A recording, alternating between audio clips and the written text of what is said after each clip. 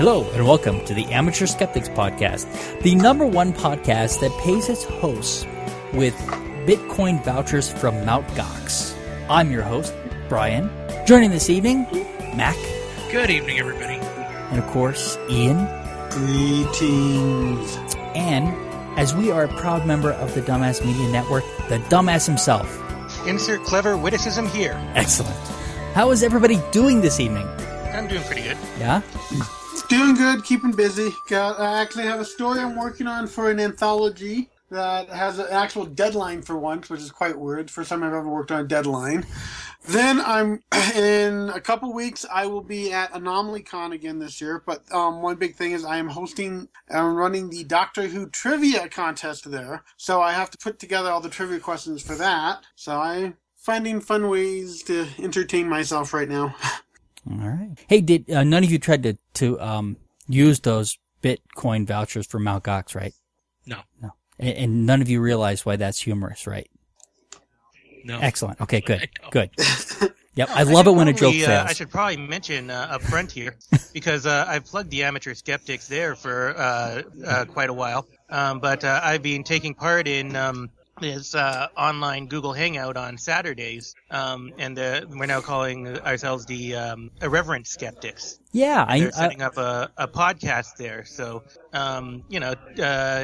they've got the stuff set up at irreverentskeptics.com, and there's a YouTube channel too with all the Hangouts that we've done. If anybody wants to go check them out, I've been plugging the Amateur Skeptics there for several months now. Oh, that's great. I appreciate that. Yeah, Mike Bowler's a part of that. Who else is part of that? Mike Bowler. Mike Bowler actually was the one who invited me. He said, "Look, we're doing this thing. I'd be happy if you joined us." And I'm like, "Oh, okay." And so I joined them, and I've been hanging out with them. And we're setting them up in podcast format now, and a bunch of them are coming out. So anybody wants to listen to that, it's irreverentskeptics.com. All right, and we will put a link to that in the show notes. So is that part of the Dumbass Media Empire as well? Sorry, what was that? I'm sorry. Is that also part of the Dumbass Media Empire, or is it a separate venture? Yes. Okay, good. Yeah, they've elected to come on as one of our brother podcasts. Excellent. Yeah, it's good that you guys finally get some premium content. All right. Well, let's start off. I did get a chance to see Cosmos, but Ian, you got to see the first new edition of Cosmos. Is that correct? Correct. So, for those who didn't know, last night was the premiere of the new Cosmos. And of course, regretfully, Carl Sagan is not available. So they went and, actually, interestingly enough, my understanding is one of the main forces behind it is Seth MacFarlane, known for, the creator of Family Guy. But obviously he wasn't going to be hosting it because, he's not a scientist. Well, now he's producing it, right? He's the executive producer of it, and he more or less pushed it through. My understanding is a big reason why this is happening is because he said, "Hey, listen, I want to do this." And with his success right now, Fox isn't telling him no. Right. Well, and Neil deGrasse Tyson is also a big name, but also yes. Carl Sagan's wife was also a major factor in getting this done. Now, it very much pays homage to the old one. You have they use Carl Sagan's voice in the opening and closing of it. And in fact, it ends with a really great tribute by Tyson to Carl Sagan, who apparently he gives a very personal story about the two of them and how when Tyson was 17, he actually met up with Carl Sagan and they spent a day together, and he has a lot of real personal stuff about that towards him, and a book that Carl signed for him at that time that obviously is a very important treasure for him. So it has a great connection to the old show with that. And the show itself, I at first I was sitting here like, okay, you're starting off with the basics that I know that everyone knows, and but I guess not everyone knows. Hopefully, some people look in, got to thinking. Regretfully, I know enough science that it started off with a lot of stuff. I was like, okay, and most of it is stuff that people who study science should already know. At least in this first episode, I'm thinking the series will probably progress. You can't tell from the, where it's going to go. But it's set for a 13-episode run right now. I liked it. Even like I said, most of the stuff he was covering I already knew, but some real impressive visual effects that hopefully will draw people in. I think Neil deGrasse Tyson did an exceptional job, hosting it and, giving it a presence, which definitely is one thing that you figure it needs. Someone who can really do that, and he did Now, isn't the Fox plan to run the episodes out of order and cancel it early? Seriously, though, I saw the commercials for it. I'm very interested in it. I just didn't get a chance to watch it yet. Right. And it's airing on Fox, and apparently, according to the article I have linked here, it's also airs at the same time on FX. Then it will switch over and do an airing on National Geographic. So they're definitely playing it up, making sure people can find it and watch it. Yeah. The main thing to me about they're actually hit pretty wide demographic on that too. Yeah, hopefully that's what. Well, I mean, they can't just keep it on, on Fox. They've got to get it onto a real TV station, not just a Fox affiliate. But basically, to me, one of the main reasons I want to promote this show and I want it to do good is because I want more shows like this and less shows like Ghost Hunter. I want to see this being a marketable thing and seeing networks saying, hey, let's do real science.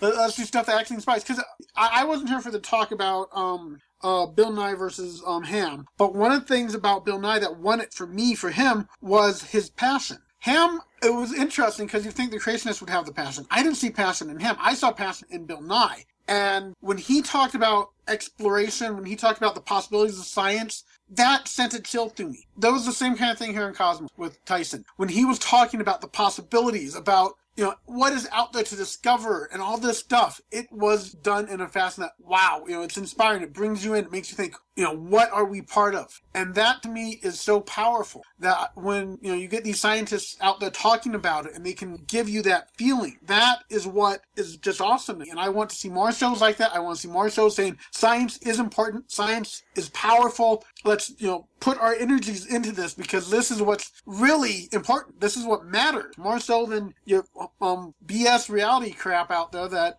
let's see what these people are fighting about this week and crap like that. It's like, no, right. Do something inspirational. The fact that they're putting it on after Family Guy tends to attract a pretty wide demographic too. It tends to attract people both who are kind of a lowest common denominator as far as humor goes, but it also tends to attract people who are looking for kind of a sophisticated parody as well.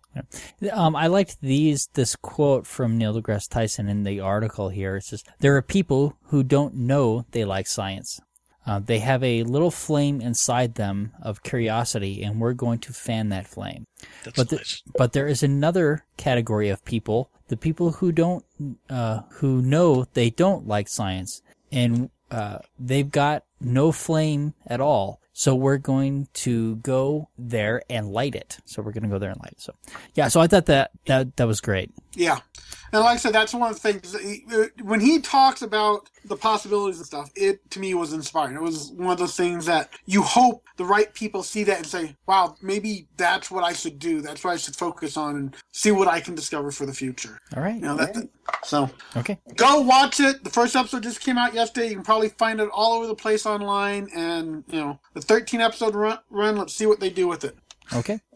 So last week we had a big Bigot of the Week section, and this week all I have is an update basically for the Bigot of the Week. And I have to open notes here. So we talked about the bill in Arizona, basically the discrimination bill that would basically and essentially, and I don't know that we covered this, but it basically gave special rights to religion, and that's a problem that I think we have a tendency to do in the U.S. is when we're erring on the side of caution, that we will give special speech rights to a certain group. And in this case, they were trying to give special speech rights to religious organizations or religious business owners to discriminate against gays that would go against their religion. That would be and actually I'm not sure why it's against a religion to serve them, but they would have the right to refuse service. And there's an outcry about this. Not surprising. There was an outcry not about making it official, about making it like legally doable.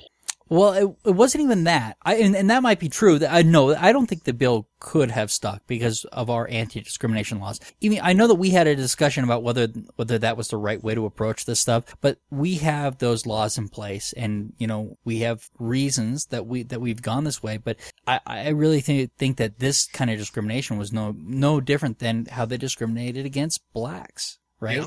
So, no different. yeah. So, but that being said, the NFL, the Super Bowl committee, there were some fears there that the NFL might take the Super Bowl somewhere else. Apple, I think their headquarters is there. They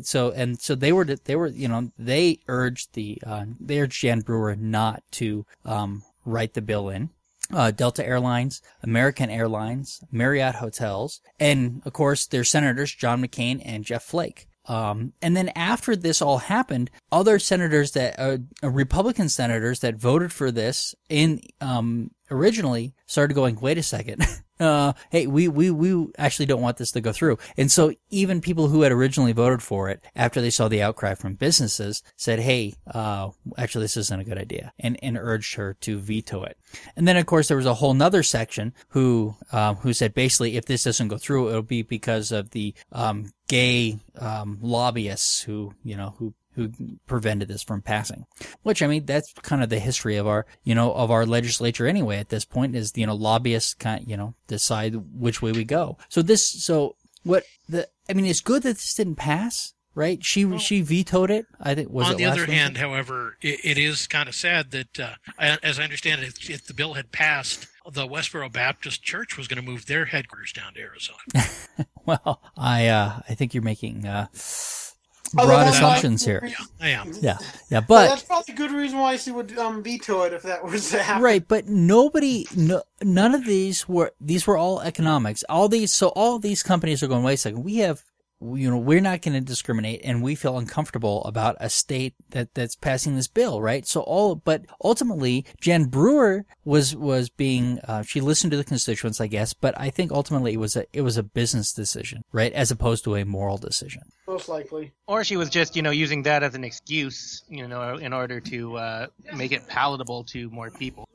Sure. I mean, she was probably going to veto it anyway, just on the practical side, right? But the fact that there was such an outcry helped a lot because they don't want to lose the Super Bowl. They don't want to, they don't want Apple to move their headquarters. I don't know. And Delta and American Airlines I'm not sure what their interests are there. I know they fly there, but I don't know if they have more interest there or not. So there we go. I think it's kind of important to say here, though. You said, I do kind of agree with you that there are parallels between this and the civil rights movement, but it's not exactly like black people during that time had it a lot harder than gays have it today. I wouldn't disagree with you on that point.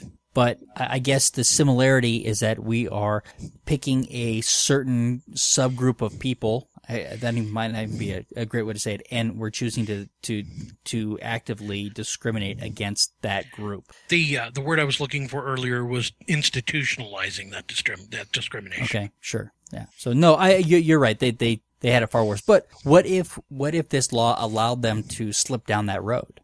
So, and I think I'm not sure if that could happen. I hope you're right. We'd even be able to slip down that road in order. Like, you mean like one day if these kind of laws passed, there would be gay and straight drinking fountains? Exactly right. I mean, we are talking about Arizona. Well, the backs of buses would be far better decorated. Yeah, no, you're probably right that it could never have gone that far. And I don't think the law was constitutional anyway, based on our Constitution. No. Whether we think that let these people be jerks or not, I don't think that our Constitution allows for it at this point. So, but yeah, no, certainly they do not have it nearly as bad. But part of the reason for that they don't have it as bad is that part of that road has already been paved for them. So. Well, my position on this is that freedom doesn't mean anything if it's just a freedom to do things that everybody else agrees with. I get that. On the other hand, we have anti-discrimination laws that we've put in place in this country that, as a society, we've said, hey, this is, this is how we're going to behave.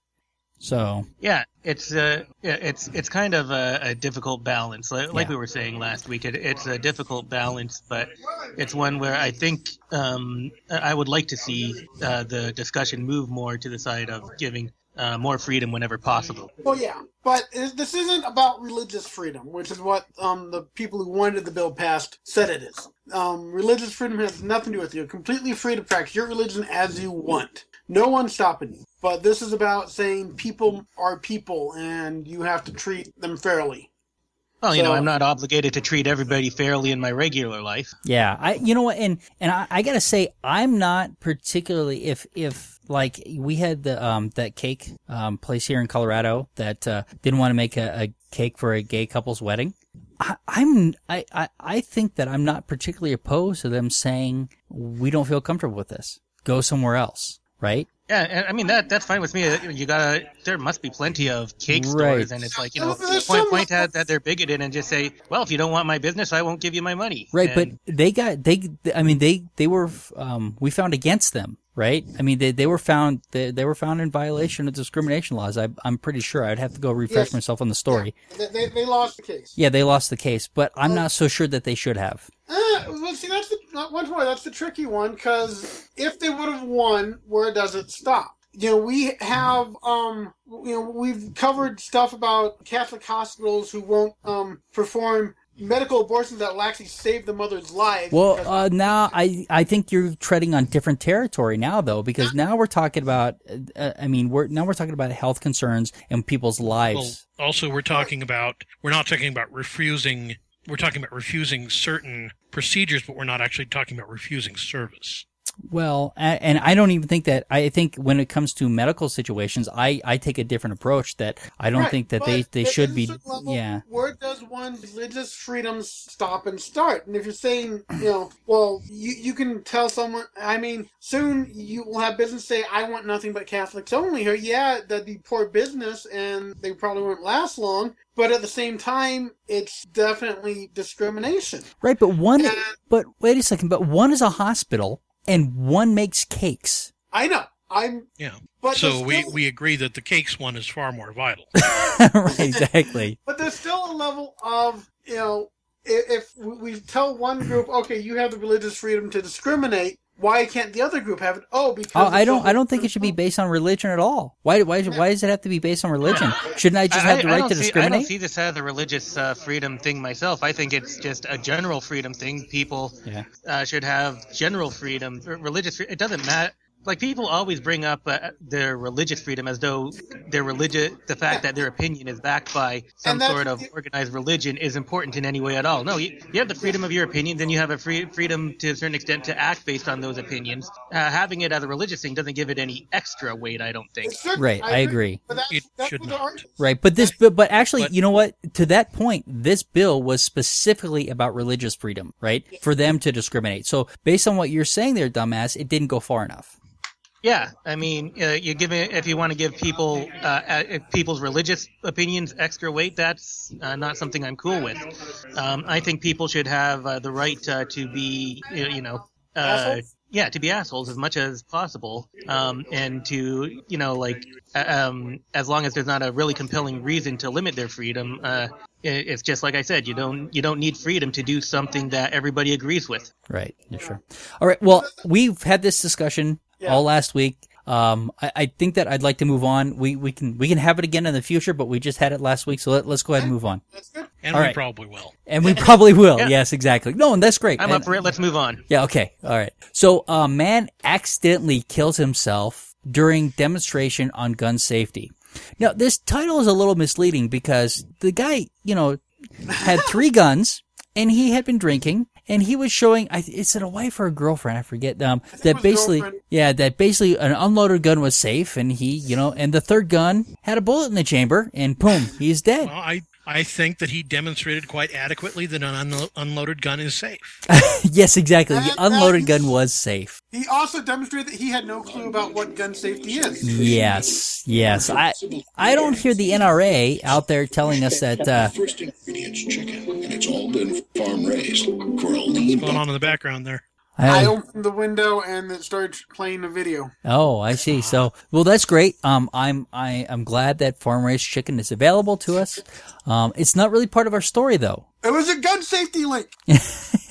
with chickens, with it's insane. All right. This is why Was you it about should, cows with guns? Because I've heard that song. Yeah. And it ends with chickens and choppers. All right. So anyway, so Hillbilly God's wife chimed in on this. You know, I didn't think it was that big a story, but you know, since Hillbilly God's wife said that we needed to cover it, here's Hillbilly God's wife. And we're always open to stealing bits from Cognitive Dissonance. Absolutely. Well, you know what? Quite frankly, the bit was ours. She sent it to them and they played it, right? But, you know, Billy God, we had the connection first. And I'll steal anything from those guys. What are they going to do? Sue me? I'm up Bring for it on, Cecil. All right, so here's Hillbilly God's wife. Daddy Junior, this is your wife speaking. Stop sending folks down here to the double wide. We ain't got room for any more of them snake-handling preachers. Why, that last one is going to have to sleep double with his pappy. And you know you don't like men sleeping together. Not ever. Not even if'n they ain't related. I can't put another bunk bed in that room where them gun safety instructors sleep. Are you listening, Daddy Junior? That last fella from Michigan is going to have to sleep double with one of them others who just died the exact same way a few weeks ago. Now listen, Daddy Junior, you're going to have to build more bunks out there in that loafing shed. I need you to stop by the feed store co-op and pick up some wooden pallets. You don't want them dead men sleeping together, sharing a bunk, and rubbing their selves up against each other all night. Whew, is it getting hot in here? Hey, Daddy Junior, I just got me an idea. You ought to tell them gun safety folks that pointing guns at their own heads and then pulling the trigger just ain't safe. Or maybe you could stop them from killing themselves in the first place. Thank you, Daddy Junior. You know, what strikes me about this story here is it actually reminds me of the deaths of a couple of actors, Brandon Lee and John Eric Hexum. Well, the number one rule of gun safety is treat every gun as if it's loaded. That is the number one rule. Yeah, even if you think there's no bullets, you don't point it at your head and pull the trigger. That's just fucking stupid. Right. But you guys, Hillbilly God's wife is more interested in where they're going to house all these dead people. Well, you know, she's taking it as God killing, and clearly God is not killing them. This is Charles Darwin's work. Well, no, God is allowing these people to kill themselves. I mean, he didn't stop them. He didn't take that bullet out of the gun, and he certainly didn't show up as an apparition and say, "Hey, listen, not the third one." Now tell me, did he try to fire the gun and it failed to shoot, and then he looked down the barrel? Is that how it happened? I have no idea. I assume that he's putting them to his head, and the third one actually fired. He had 3 different guns. Yeah. Now, one of the main things with these people, the NRA group, is the case would look so much better if they stopped having idiots busy defending this stuff. It seems like they have some of the biggest bunch of idiots that come out there and do dumb things with guns, telling us how safe guns are. And let's pull a gun out and flash around. Hey, look, everyone, this thing's perfectly safe, huh? It's like, okay, first rule of gun safety says you don't do stuff like that. It's treat it like it's loaded. You don't wave it around like an idiot. You say, and yet it's like, do these people that want to tell us how safe guns are not take the gun safety courses first?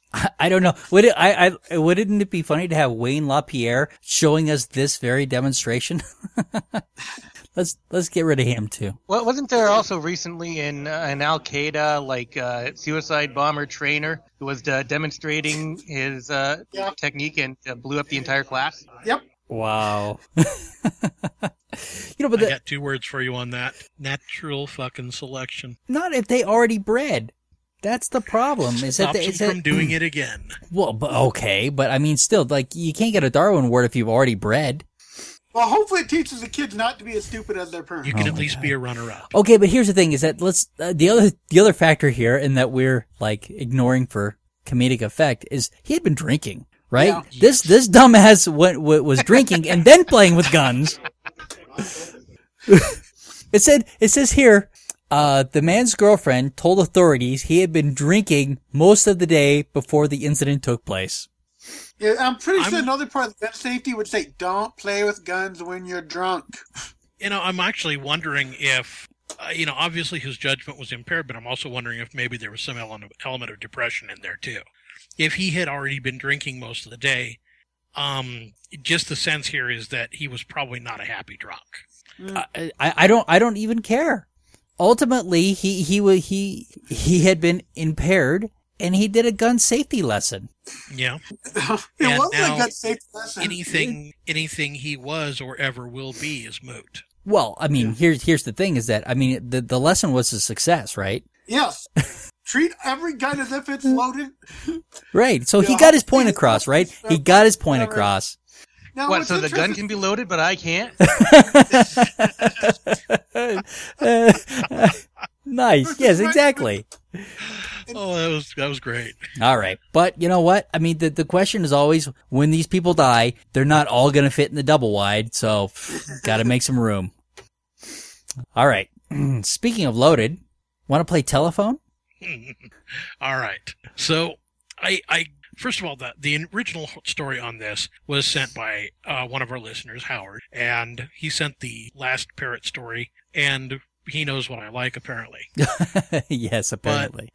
But what struck me about this one is the fact that we've got a crime from 2006. A woman was murdered. Her husband is a journalist. The murder was committed by their nephew. Didn't think anybody was going to be in the house. Broke in to steal some stuff and some money. Was surprised by his aunt. Killed her. Killed the dog. Didn't take into account the fact that the parrot observed the murder. So, because of the way the story boils down, because of the parrot's behavior toward the nephew, or when the nephew was mentioned, they became suspicious that something was wrong. And the nephew did eventually confess to the murder and was therefore convicted of it. What is fascinating about this particular story is that this took place in 2006, but we've got sources reporting it as if it's current all over the place. Let's see, how many articles did we put in here? Was 2, 3, 4, 5. 9. We put 9 articles in here, and that wasn't half of the ones that I saw. Really? But okay, so what's the interesting one? What's the latest date on this as being recorded as a current February story? 27th. February 27th of this year. 2014. Yes. Wow, and it's the same story over again. It's the same story. Yeah. And in some versions of the story, the parrot hears the nephew's name and said, he killed. In some versions of the story. And I don't believe that, because the circumstances under which a parrot would learn the word killed and understand what it meant are...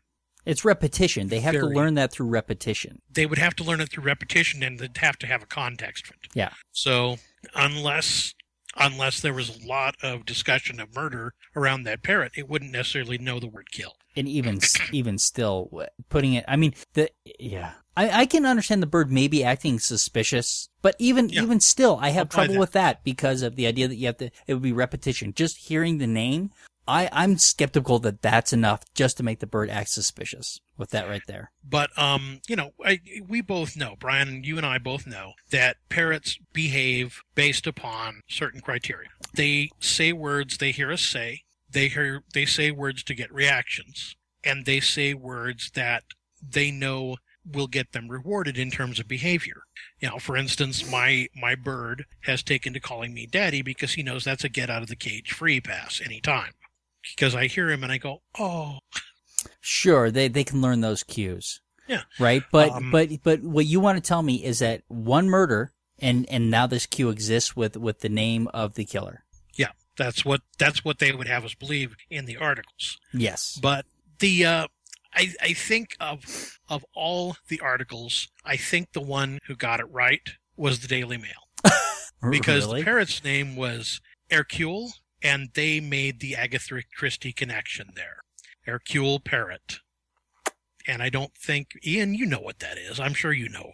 Everybody else is... I get your reference. Okay, you get the reference. Good. Because, Agatha Christie, for anyone who didn't get the reference, had a Belgian detective named Hercule Poirot. I see. Yeah, so Daily Mail, they got it right. The other thing on this, it's the same problem we had with the parrot articles of last week, and I believe I've hit upon what is actually happening.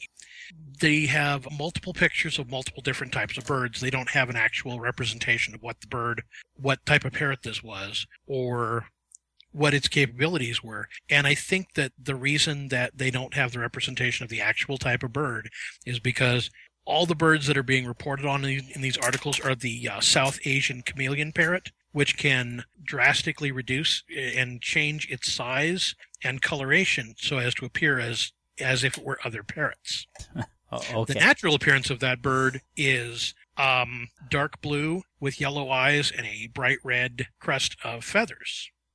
So it's also known as the mystique parrot. The birds in the story range from, there was a couple. The Indian ringneck parrot, I thought was mentioned again. They had pictures of an Indian ringneck parrot. Macaw. They had an African gray, not in this one, but in the articles last week, they had an African gray. No, one of the articles says it was an African gray. In this one? Yeah, okay. one of the articles says it's they an show African a gray. picture in the Daily Mail of a macaw with a bowler hat and a mustache and a monocle. Well, an eclectus was another one. I think I'm getting tango on it. Yeah, so all right. No, I mean here this goes on and on because some of these parrots are probably capable of that kind of interaction, and others of them aren't. You know, you and I are going to differ on this point because I think that the parrots' abilities to interact are going to be based upon how much interaction they're given, rather than there are some species that are going to be smarter than others. But I think that even the smallest and cheapest parrots that we see in this country, which is the budgerigar parakeet, people drastically underestimate how much interaction they will show if they're spent a lot of time with. Yeah, well, I don't know. I mean, for them to do what these articles are talking about, it takes a certain amount of intelligence from the bird that a budgie and that these our green-cheeked conures don't have, right? It's got to be a bigger bird. And usually in the articles, they show pictures of bigger bird, but they never tell us what kind of bird it is. No, they do not. And, you know, we've talked about the capabilities of cockatoos. We've talked about the capabilities of the African gray. But those are incredible. Those two species are incredibly smart, even compared to some of the other large birds. Like both those species, I think are far more intelligent than the macaw, right? And the macaw is a fairly smart bird. I don't have personal experience with the macaw to make a judgment on that. Well, those ones are certainly better talkers than the macaw, right? Yeah. And the macaw is not a great talker. Actually, the grays I think the grays are not supposed to be as good at talkers, but they're supposed to be, the famous one, the Alex the African gray, and his reasoning abilities. No, they're considered the number one talker. Number two being the double yellow-headed Amazon, and then the eclectus coming in at 3. Okay. And the eclectus. I've talked to people who say that grays don't really talk; they just make a lot of sound effects. Yeah, no, I mean they're excellent mimics, right? So. They're very good. Yeah, and I think what we can say for sure here is that the fact that the bird was acting funny around this guy and got spooked by his name, it's not really anywhere near enough to really cement anything, But I guess it's cause enough for somebody to be suspicious. Right, but my bird, it's cause enough for suspicion, but without the confession, there's no way they should have been able to convict the guy. But I have a red-fronted parrot. And he doesn't really he likes a very few people, right? He doesn't like my mom. The kids most of the time he doesn't like. He's okay with me and my wife. And certainly he can tell that they have a little bit of fear of him, and so he just doesn't want to deal with him. That's part of it, right? But he already doesn't respond well to those people already. So if one of them kills me, that bird is going to be useless for testimony. Are you planning on being killed by one of them? No, that's not the plan. Okay. No, I understand your point. That was just kind of a grim note for a take. Was it? Yeah, I kind of took a real twist on that for you, didn't I? All right. Mac, you are banned from parrot stories. No more. There's been like 3 weeks. Okay. No more parrot stories this week. Not this week. Yeah. No, you are banned for what? I think we've had parrot stories the last 3 weeks, so you are banned for parrot stories for the next 3. Next 3 shows, no parrot stories. All right. I'll have to find some crow stuff. Yeah, exactly. Well, no, that's a bird. Oh, no birds. Let's say no birds. Find something else. Or you know who everybody likes? Oh, no. Burrowing owls. Oh, God. No birds. 3 weeks. You have a problem, and we're going to help you through this. So, shall we move on to victories for common sense? Yes. What would Sagan do in honor of the new Cosmos?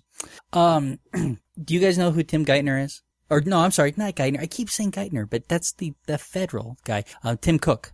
Well, now that I've read the articles, yeah. Okay, good. So Tim Cook is the CEO of Apple. He took over for Steve Jobs. And, since he's taken over, he's made efforts to, make the company more green, more, look at more renewable energies and some stuff like that. And, we should note that, a member of the board is Al Gore, is a member of Apple's board. But there is a, conservative think tank out there. And they claim to be nonpartisan, but let's face it, they're an extremely partisan group. The guy running, the guy who goes out to talk to all these people, his name is, Justin, Danhoff. And, I was making some notes of other companies that, Danhoff, has also addressed for, I guess some of them are similar, but Danhoff was talking. He had introduced a proposal, and I did find the proposal, and I finally was able to read that. But basically, what he claimed the proposal was doing is he wanted the company to be more transparent about where their dollars are going when it comes to like renewable sources and basically, if when the packaging that they're choosing, because one of the things that Apple is trying to do is use more recyclables and I think probably smaller packaging and some stuff like that, to reduce the carbon footprint. And Danhoff wants to know what the bottom line is for these things, how much basically they're costing their shareholders when they do these things. And, Tim Cook finally, had it with him. And he told him, we do things because they are the right and just, and this is who we are. That's who the company are that's who we are as a company. And I don't think about, and when I think about human rights, I don't think about ROI, return on investment. When I think about making our products accessible to people that can't see or can't help a kid with autism. You want me to jump in here, Ryan? Yeah, please go ahead and read this for me. Okay. Start from the beginning so I can cut out my bumbling. Accessible for the people that can't see or to help a kid with autism, I don't think about a bloody ROI. And by the same token, I don't think about helping our environment from an ROI point of view. I'm sorry, are you ad-libbing? No, it's exactly what it said. Bloody ROI? It's in the text. It is? Oh, yeah, there it is at the end. Yeah, he did. So basically, he told this guy, listen, it's not, but the thing that I loved most about this, that he finally told it, he says, if all you're concerned about is ROI, then you should take your money elsewhere. And I thought that was pretty bold because, one thing we keep hearing is that, that these companies are responsible to shareholders and basically making them a profit, right? And we see this a lot in business that they will forsake certain things that would be better because they will cost money and then the shareholders will get upset. And at least Apple is making a stand and saying, listen, we're a company, we have certain values, and those values aren't always about ROI. Well, the values that they're talking about, the values they're espousing are about making sure their return on investment is to make sure there's a tomorrow. Well, but the other thing is that he tried to explain to Danhoff is that these make sense in a long-term investment strategy as well. But ultimately this organization that he's a member of, the National Center for Public Policy Research, is anti-global warming, right? In the article that I got from them, not this Lawn article, the other one. Well, also, there's a point to be made here too that a company has a certain type of what's the word I'm looking for? Certain word of mouth that goes around about the company. They have a reputation. That's what I was looking for. Sure. If people see a company in a good light, that's really good for the long-term productivity of that company. If you have like a good public image, and that's the kind of thing that would be short-sighted to give up on their public image in order to focus on short-term profits. Yeah. Very much so. Yeah, and so the article that was I put two articles in there. One were basically they favored Tim Cook's response. The other one was the response from the National Center for Public Policy and Research. And what I love about this is the first line on here is Tim Cook to Apple investors drop dead. That's the approach that he did in what I don't know, in his press release. That basically, he was telling his investors to drop dead. No, that's not what he said. He never told them to drop dead. He did tell them that maybe their money would be better somewhere else if all they were looking for was ROI. And let's face it, Apple's profitable. They haven't had an issue coming up with profits. Nope. And so, making them more green is actually a good strategy to market to the people that are buying those products, I think. It says, so in the press release, it says, Mr. Tim Cook made it very clear to me that if I or any other investor was more concerned with return on investment than reducing carbon dioxide emissions, my investment is no longer welcome at Apple. No, he did not say that. He didn't say it's not welcome. He said he just invited them to take their money elsewhere, right? Which I guess you can interpret that as telling them that their money wasn't welcome. Well, and I can kind of interpret it as the more money they put into Apple, the more control they've got over Apple's direction. So I could see it as, take your money and get out of here. It's not welcome here. But that's not quite exactly what he said. That is, Dan Huff asked Apple CEO Tim Cook about company's green energy pursuits. Dan Huff asked whether or not the company's environmental investments increased or decreased the company's bottom line. Actually, I got to say, this is actually quite well written. His press release. It's much easier to read than the stuff from Tim Cook. What he said off the top of his head. It's largely because he doesn't use the word bloody in there. Yeah, exactly. He didn't use the word bloody. He was not quite. But I mean, basically, the press release, blasts them for following Al Gore's and his chimera of climate change. Chimera. Okay. So if Apple wants to follow Al Gore and his chimera of climate change, it does so at its own peril, Dan Huff said. Well, what I love is at one point they're criticizing the fact that they're more focused on primarily social benefits than just traditional business goals. It's like, actually, I would applaud a company that said, hey, we want to look at what will benefit society itself rather than just make us a little extra money. Right. And so they both... And that's just what I was saying about a company's reputation. Putting out an effort to do stuff that gives your company a good reputation, even if it affects short-term profits, that's ultimately good for the company. Yeah. I agree. Apple is a member of the RILA, which is a retail sustainability investment, and it's a group that basically is trying to make more sustainable business, basically greener and stuff like that. And they're a member of this business. And there's a couple of other companies that Dan Hoff has gone after that are a member of this as well. What was I thinking? I think it was the Marriott. Has he bought into those companies also? Which one?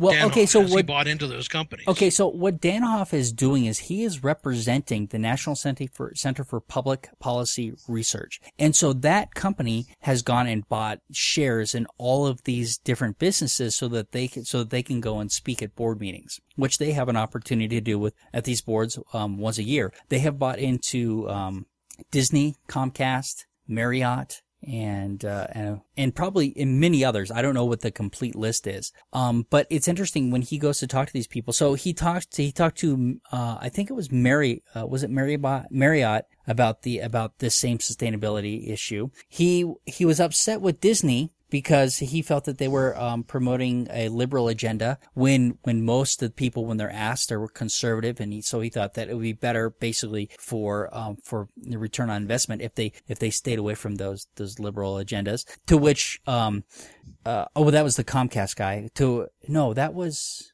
MSNBC. That's Comcast. Yeah. To which he told him, I think we were doing a good job. We were doing a fine job. But he was also mad at them for things that Rachel Maddow had said about his organization. Well, most conservatives, when they're surveyed, will identify themselves as conservatives. Sure, but less and less people are. Right, but when they survey conservatives, most of them will identify Oh, I see what you're saying. Yes, as yes. When you survey, well, no, okay. So there are, what is it? 29% of the United States that claims to be Republican, but as registered Republicans, and I think it's less for liberals. But interestingly enough, it was also 29% of people surveyed that didn't know that the sun went around, or that the Earth went around the sun. They thought the sun went around the Earth. Right. I don't think that's a coincidence. The important thing is it's important to have those surveys so they can identify who is conservative and who is liberal, so that they know who to survey when they're looking for conservatives. Yeah. So they can have a large number of people who identify themselves as conservatives. Right. So, but anyway, but I think that probably Dumbass is closest to act the actual realistically what's going to happen here is that people are going to see Apple and see them at least trying to be greener and trying to do the right thing, and I think that it's not going to hurt their bottom line at all ultimately. I thought that was great that he stood up for making the company greener and doing the right thing as opposed to always looking at the return on investment. So I thought that was nice to see. That is nice to see. Yeah. It actually makes me, I'm not an Apple fan, but It does make me a little more kindly disposed toward the company when I see something like that. Yeah, and Apple's fine. It's the people who use their stuff that I don't like. Well, from my personal standpoint, Apple's, I don't consider Apple machines to be serviceable because I can't service them. I do my own PC repair, but when I want to buy a computer, I want to have something I can actually get in and service. Right, but people buying Apple products are not as concerned about upgrades and repairing them themselves. And I'm also, just giving you the basis for my standpoint. No, they are not tinker friendly. Because that's what's important, is my standpoint. Right, but I think their operating system has gotten better, and I think that, from like a security standpoint, I think that there are some benefits there, albeit they're losing them quickly at the rate that they're going. Their security through obscurity is fading. But I guess, I don't like there's a lot of things I don't like about Apple. I don't like about how much when they patch something that how little they like to tell us. They like to keep all their cards close to their chest about what they're doing and stuff like that. But I think that they have been fairly transparent, when they're talking about, the kinds of things that they are doing to be more sustainable. This idea that they aren't transparent enough, that Danhoff is claiming. We lost Dumbass? Yeah. Yeah. All right. Anyway, I think he's wrong, but I think that he's also a tool for, his particular organization. That's what he's got to go do. That's what he gets paid to do. You're talking about Danhoff, not Danhoff. Dumbass. Yeah, Danhoff. Not Dumbass. He doesn't get paid to do anything by Danhoff, I assume. He should disclose that. If he does, he should let us know. Yeah. We should know what his agenda is. All right. Do you guys want to talk about failed hoaxes first or scams? Doesn't matter to me. Go ahead and do failed hoaxes because I just chewed up a bunch of time. So falling for hoaxes. Falling for hoaxes. Falling for hoaxes. Now, excellent. The general idea of this is one that's been rattling around in my head for a little bit. It's something to talk about on the podcast because sooner or later, everyone falls for a hoax. Even us here at the Amateur Skeptics have, gotten caught in some. And in fact, Brian almost got caught in one a few podcasts ago, but as soon as the podcast was over, he checked it out and pulled the whole piece from it. This was the actor from the Fast and Furious. The Fast and Furious. Yeah, that basically, But you caught that and you pulled it out before the podcast, right? And I like to, and that was one of the things that I pulled it from that particular podcast. But I would like to insert that audio some other time and talk about how I failed on that. But that's okay. Basically, what the hoax was before the actual death. The day before his death, there was a death hoax, and that was the hoax itself. There was never a death. But so we've caught ourselves falling for this. So it's always interesting to see what hoaxes are out there. And the first one, when I read the initial article, I knew it was a hoax because you can't overdose on marijuana. Right. But here in Colorado we legalized marijuana. I think you need to clarify the statement. You can actually overdose on marijuana in terms of the THC, but I don't think that it's physically possible to have that much. That's the problem. Yes, but the consuming that much marijuana, whether smoking it or ingesting it, it's pounds. It's physically it's not reasonable to You- think someone could you overdose. You definitely cannot consume that much in terms of eating it because you got to leave some room for the Doritos. Right. Well, So so anyways, yeah. the day after it got legalized here in Colorado, a mock article was ran saying marijuana overdoses killed 37 people in Colorado on first day of legalization. And it was a standard mock, fun article talking about, oh, they were right, the horrors, and, actually having supposed interviews with people who, were part of it and everything. Well, the article got taken seriously by people, and it's always interesting. And recently enough, I mean, this is a couple months later, a police chief in Maryland actually cited the article as testimony before a state Senate committee in order to defend keeping pot criminal. And it's like, This is what happens when you do your internet research 10 minutes before you go in front of the committee. yeah. Right, exactly, and you know what, and that's probably close to the truth, because that's the same thing that happened to me with the story about the guy from the Fast and the Furious. Is that I didn't take the time to actually research it. I just thought it was funny, so I threw it in there, and it was wrong. Yeah. I love the fact that the article came from the Rocky Mountain News, which there hasn't been a Rocky Mountain News in over 10 years. No, it's not 10 years. I thought it was like 5, or, it hasn't been that I think long. It's longer than that. I don't know. They got bought by the Post, and then eventually it went to, they were going to try and do an online thing, and that went away. I guess it could be 10 years. Holy mackerel. It's been a while. But, they had quotes from fictional characters and stuff, and it was, the article itself was fairly well set up, having a lot of stuff. If you even took 5 seconds to double check it, could find the flaws in it. It was pretty obvious. I mean, the fact that the guy who one of the guys who died was God, what's the name? Basically Pinkman, Jesse Pinkman. Well, no, they quoted him in the article. They didn't actually say he died, but they quoted him in the article, as well as Dr. Jack Shepard from Lost. Okay. Yeah, no, they quoted him as moving here to start a marijuana business. Jesse Pinkman. Yeah. So it doesn't necessarily give you high hopes that this police chief really has much common sense. No. But here's the thing: is that he had an agenda, and this story fit his agenda, and that's why he went with it. And this is common. I mean, we do this. I think we do this too. We will cherry pick stories. And a lot of times I think we admit that we're cherry picking when we do this. But that's what he did. The story fit his agenda. He cherry picked it, and he went with it. Yeah. Only he got it from the Daily Current. I'd like to throw something in here from I read Hunter Thompson's Fear and Loathing in Las Vegas, and there is a part of the story in there in which I'm guessing you guys know Hunter S. Thompson consumed vast quantities of drugs and alcohol through a pretty good portion of his life. I've seen the movie. I haven't. Okay. I don't know. There is a scene in the book, and I don't remember if it was in the movie. It probably was, but there's a scene in the book where he attends a narcotics cops convention with false credentials and stoned out of his mind. I don't remember that in the book or the movie, but he's absolutely amazed to discover that the information that the narcotics officers are using to track and identify drug use is in many cases wrong, and in many cases 20 to 30 years out of date. Right. That's not surprising at all. And this is a convention supposedly to share the newest techniques. Sure. Okay, so, I mean, this is a fairly common thing, right? Right, and that's what the next article I kind of want to emphasize. Let's do it, because this is a heck of a lot more fun. Yeah. We love crack. Crack.com is awesome. Well, so the next article is 6 clearly fake news stories that fooled the media. Part 16. So that means that if you look at all 16 parts, there's been at least 90 fake news stories. Well, okay, but I would like to I'd like to point out that particular headline could be to pwn you. Except for the fact that I know I've read others in the past, so there's more than one of these on crack.com.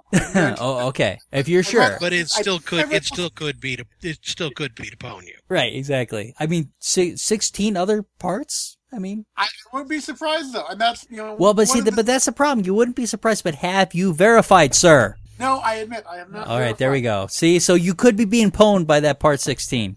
but especially nowadays with the internet, this stuff spreads so fast. Well, we could probably get the headlines from Snopes and do the same thing, right? Actually, to bounce back to the police commissioner thing, that goes back. He picked up on that article 2 months after it had been proven as a hoax. Yeah, it's the same thing as with the parrot story and the fact that they gain a life of their own. That's true, absolutely. Based upon people's interest in them. Okay, so give us the first headline of these 6 of parts of 16 here. Well, the first one deals with the stuff that I had read. Selfies could be the culprits behind a massive lice outbreak in teens. Yeah, that's hilarious. And the story was basically that, the teens do the selfies and they put their heads right next to each other. Apparently that's making the lice spread more. Okay. The next one, and one interesting thing is you look at these, this first one's definitely just someone came up with some absurd thing and spread it. The next one actually, talks about Pentagon plans to shrink army to pre-World War II level. That's more based on just not understanding information and not understanding the facts than anything else. You have the conservatives come in and say, oh my God, we're cutting down our defense spending. We're not going to have anything left. It's pre-World War II levels. Okay, but where did they, but I'm sorry, the New York Times was fooled by this? Well, and basically, like I said, in this case, what it was they just weren't looking at all the information. Okay. There's some accuracy to it. But at the same time, it doesn't mean what they think it means. Okay, well, it's not funny enough. Go on. Okay, let's see. The next one was, Pressed man tries to feed himself to tigers, gets rejected. Nice.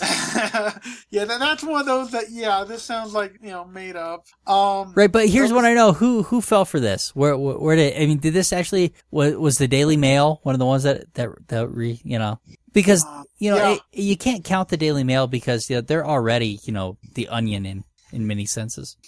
The next one, the leaked iPhone 6 photos are fake. Okay, yeah, I knew about this one. Then we have giant mango is stolen for PR. And basically, the story is in Australia, there's a giant mango statue and it got stolen and 33-foot tall mango is missing. And, went viral and does it say who picked that one up? Yeah. And then, of course, this one I remember seeing going, they wouldn't do that. Basically, the rumor started spreading that there would be a second Space Jam movie with LeBron James starring in it. Really? Okay. And needless to say, a lot of people... And that one is titled Scary Movie 6, right? I'm just saying. Here's the thing is that, some of these, though, are not... I mean, I think with a little bit of research, of course, they could have figured this out. But the first one's funny, right? And the fact that got picked up is pretty funny. But the second one, the World War II one, the shrinking the army to World War II levels. I mean, is that based on capita percentage? I mean, sure, maybe. That's when you need more information to look at the bigger picture and understand. The fact that the New York Times picked this up, I mean, I expect more from them, right? I expect more from them than I do the Daily Mail. Right, as far as quality of sources, and that's what's scary, is that some of the sources that pick these up. Yeah, and you see that though, and that's one of the things why talking about the hoaxes. We even tell you for us. Don't just take our word for it. If you question something we've covered, please look it up and tell us. But most of these places should have a bit more integrity than we do. Right. But here's the thing is that, and interestingly enough, but a lot of these are being identified by crowdsourcing sites. So like iPhone 6, Reddit users went, wait a second, this is bullshit. And the tech journalists, they didn't catch it in time. And I don't know which tech journalist it was. I mean, I don't know if it's any of the ones I follow, right? I hope not. But man, and this comes back to losing credibility. We come back to this again and again, right? Where somebody will do something and they lose credibility with it. Yeah. And maybe, the New York Times, they go through so much stuff, but I mean, still, that hurts their credibility when they republish a fake story. Oh yeah. And in this day and age, it shouldn't be that hard to really do a little, background check on anything. No, it isn't. It isn't that difficult. All you have to do is go to Wikipedia. Well, I mean, Wikipedia is fine to start with as a source, but you've got to check Wikipedia sources too. Yeah. Actually, I was kidding when I said that about Wikipedia. Considering that, Wikipedia can be edited by pretty much anybody who wants to go in and edit an article and wants to enough. Well, my favorite was I promise you, though, that that's not true. They might be... If you don't source it, it will get ripped out. Yeah. But you can go in there and edit an article anyway. Yeah. Whether you source it or not, whether it gets removed or not, it may be there at the time that you look at it. Right. And it can be, that article can be altered by somebody who's got the best of intentions and wrong information, or the worst of intentions. Well, one of my favorite ones for that was after there was a Doctor Who Christmas special where the Doctor accidentally marries Marilyn Monroe. It's a background joke, and someone actually went to Marilyn Monroe's Wikipedia page and put a reference to that, though, saying, that whatever year it was, married unnamed stranger.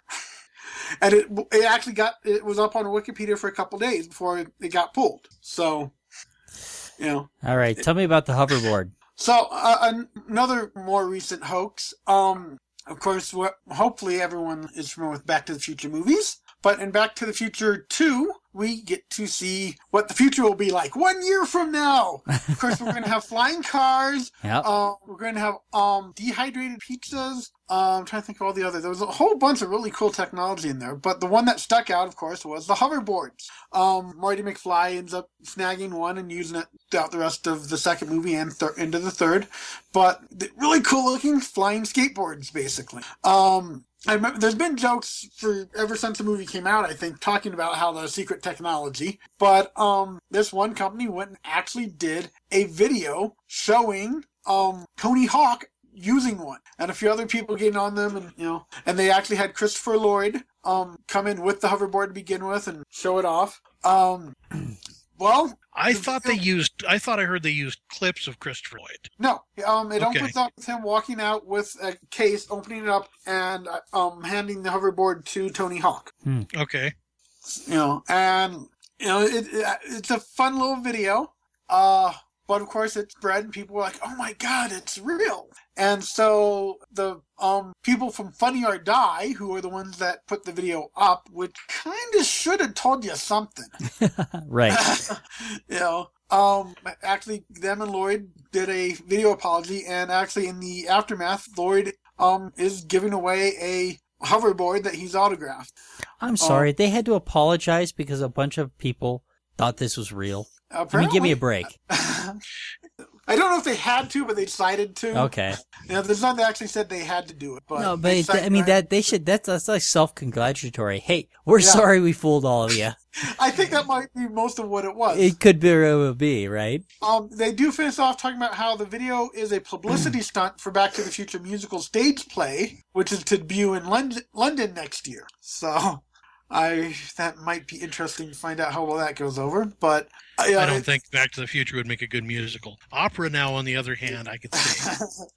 So that's a funner hoax that it's kind of surprising people fell for. But the next one is a page that I haven't checked out for a while, but when I decided I wanted to do this for tonight, I had to hunt it down again. The page is called Literally Unbelievable. And what it is it's going and looking at people's Facebook comments to Onion articles. And you look through some of these, people are taking way too seriously. It's like, this is the Onion!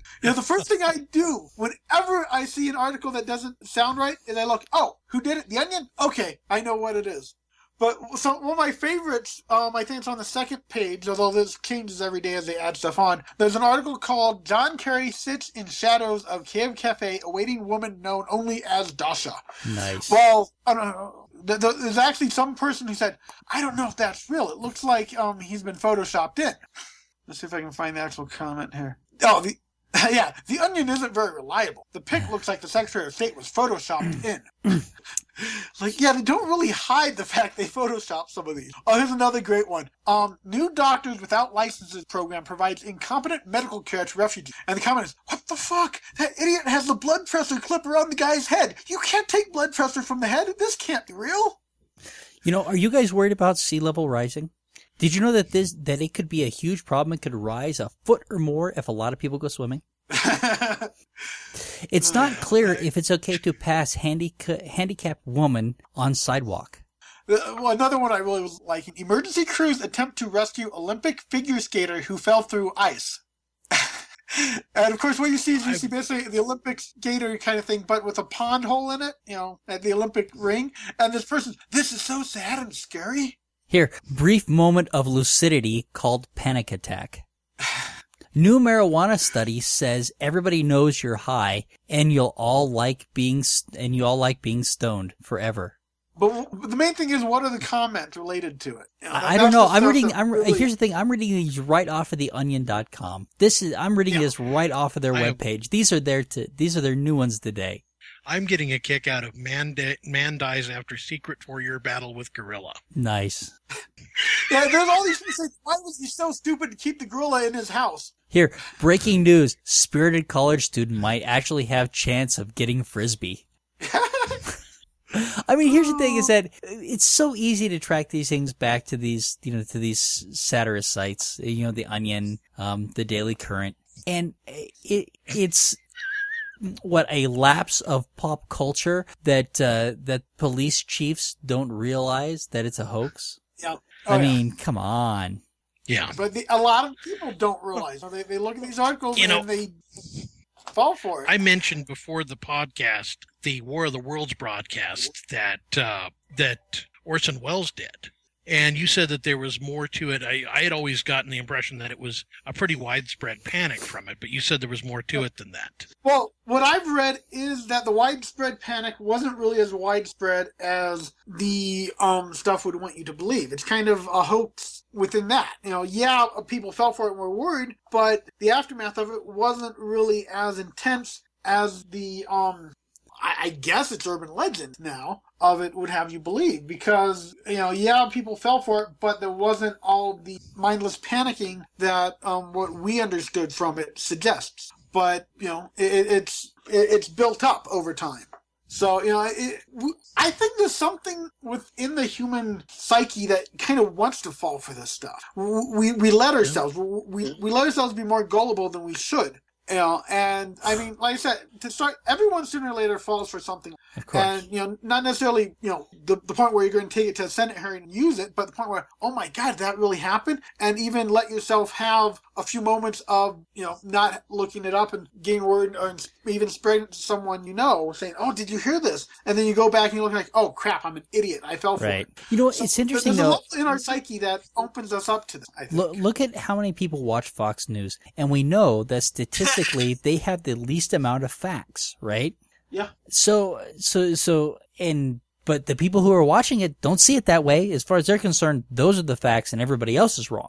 And it's like that one kid that showed up with the video showing how Acorn was helping pimps and stuff and had no problem with human trafficking. That story ruined people's lives. It hurt Acorn big time and helped lead to disassembling that organization. Yet, in truth, the video was highly doctored, and they did follow official Acorn procedures in that most of the people that he approached with that whole story afterwards reported to the police saying, hey, it looks like something might be up. The official Acorn procedure was if someone comes in doing something that seems illegal like that, you play up to them. You get all the information, and that if you look at the videos, that's exactly what they did. They got all the information from the guy as to what was going on, and they played along with him. But they did exactly legally what they were supposed to do in the aftermath, and they turned all the information over to the cops, saying there may be some human trafficking going on. You might want to look into it. And yet, Fox News has never apologized for that. And they had this one kid come in there who wanted his 15 minutes of fame, who hoaxed the nation in a video that was highly doctored. Right. So it clearly happens. Yeah. All right, guys. So it just, to me, this is one thing people need to be aware of. You see something that doesn't sound quite right, just go the extra step and make sure. Right, but we had two different sections tonight that show how journalism can get out of control. One was a real story that has become an urban legend, and the other are hoaxes that get propagated as real news stories. They're both media failures of some sort. And like I said, we made a mistake in one of our episodes, and I caught it, and we removed that piece. On the other hand, we're an opinion piece, right? We're not where people. Well, actually, we made a mistake in a prior episode way back when. I don't remember what episode it was, but we reported on something that wasn't sourced very well, which was the crow vending machine. Sure, exactly. So I mean, it can happen, but and that was our belief that crows were that smart that made us not check that very well. Right. So, Well, actually, the one I got the most crap on was our comment about the old lady with the McDonald's coffee. right. Yeah, we had to go back and yes. completely redo that one. So it happens. We correct them, but the difference is that we are not trying to be a source of news, right? We're an opinion piece. Yeah. When Well, we don't claim to have any integrity. right, that's true, and we have none. Yet still have more than some of these news Exactly. outlets that claim to have integrity. That's the thing that kills me is that, but we don't have we're not pandering to an audience either. And a lot of these sites are pandering to an audience. Fox News is pandering to an audience, right? The Huffington Post is pandering to an audience. They need those views. They need those page clicks. They need people to buy their product. And so that when you need somebody to purchase something from you, or you need to attract somebody to your site, there is a different mentality about how you do that. And there's some ethics there that need to be examined. Oh, definitely. So, all right. Is there anything else, guys? I think we're done. Yeah, I think we're ready to wrap. All right. Say goodnight, everybody. Good night, everybody. That is another one in the can. Well, if you've made it this far, that's an hour of your time you're never getting back. But the Amateur Skeptics appreciate you giving that hour to us. If you'd like to tell us how you felt about spending that hour with us, let us know at WTF@amateurskeptics.com. You could always roast us in a voicemail at 720-295-7785. The Amateur Skeptics podcast is distributed under a Creative Commons Share-alike, no derivatives 3.5 license. So, hand it to an unsuspecting friend, but please, just don't change the content. Intro music by Peter Canold. Find more of Peter's music at soundcloud.com/PKANOL. Exit music by OFM. Find more of their music at myspace.com/OFMHQ. Artwork for the Amateur Skeptics by Sean Smith Board. Copyright Shadow Knight Digital Portraiture.